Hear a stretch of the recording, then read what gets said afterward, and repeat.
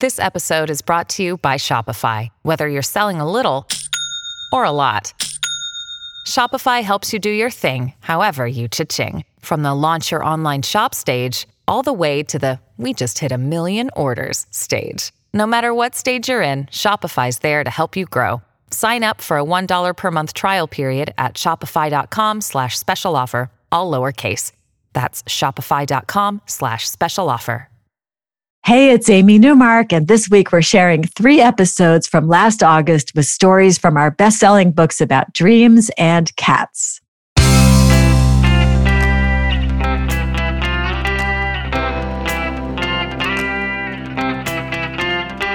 Changing your life one story at a time. This is the Chicken Soup for the Soul podcast with Editor-in-Chief Amy Newmark.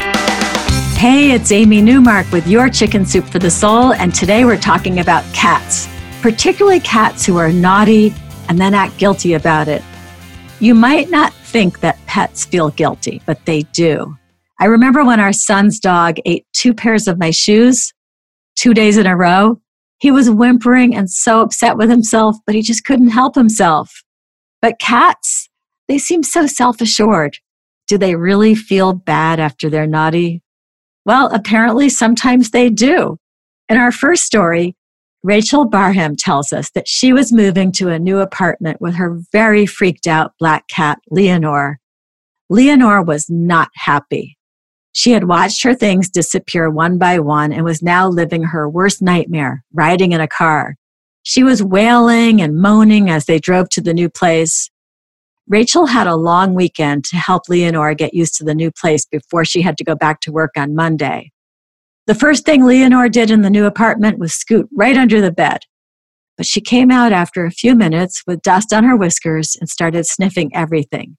She was happy to see that her favorite furniture had not disappeared, and even happier to be done with that dreaded automobile ride. Soon she began exploring and making little chatting sounds, discussing how all their things were arranged in the new place. They had a nice weekend together, with Rachel unpacking and Leonore commenting on where she had put her things. Rachel went off to work on Monday, hoping that everything would be okay while Leonore was alone in the new apartment.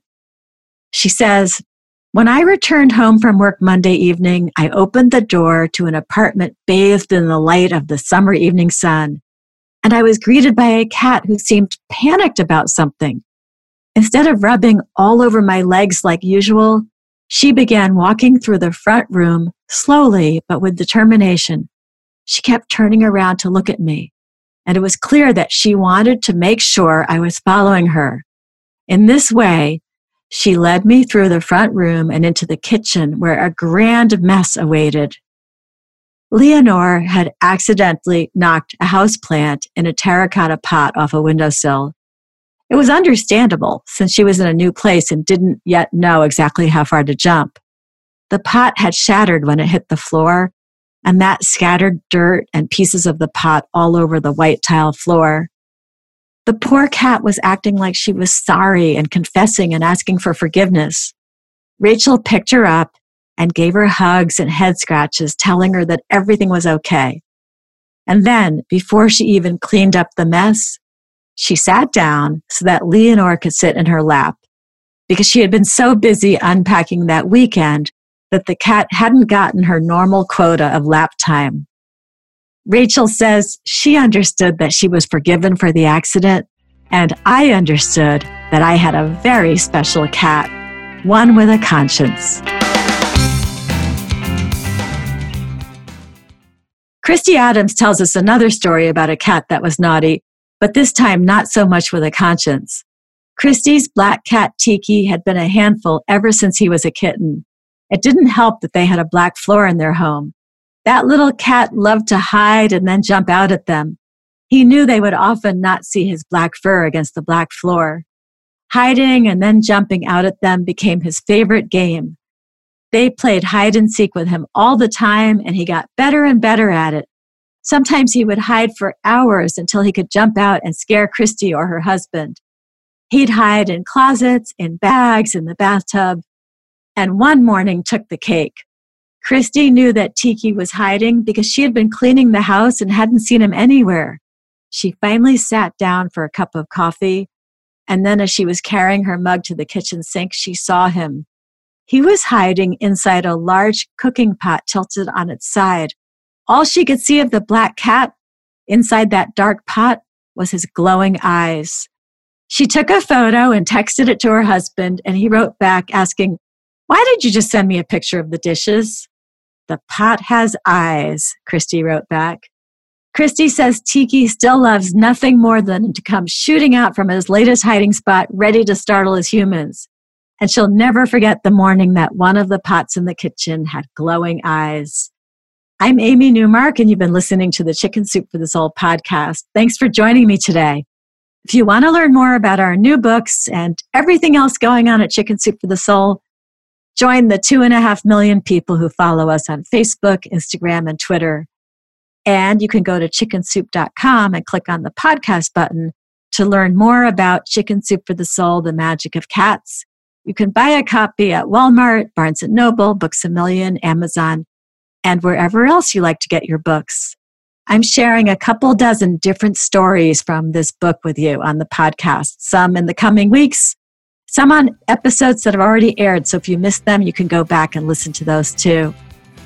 Come back for our next episode to hear a couple of fun stories from our other new book about pets, Chicken Soup for the Soul, The Magic of Dogs. We're going to talk about the many benefits of adopting senior dogs as we continue our push to educate everyone about the merits of adopting dogs and cats from shelters.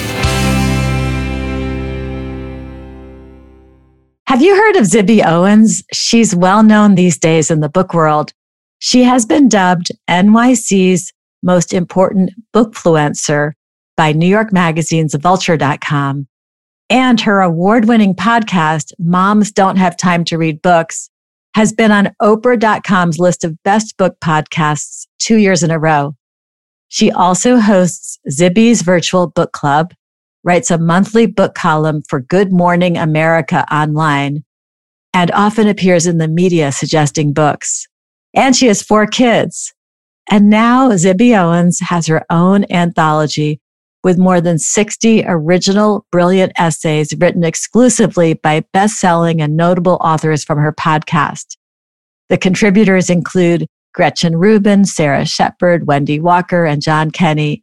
They all wrote essays for Zibby during quarantine, all inspired by things moms don't have time to do.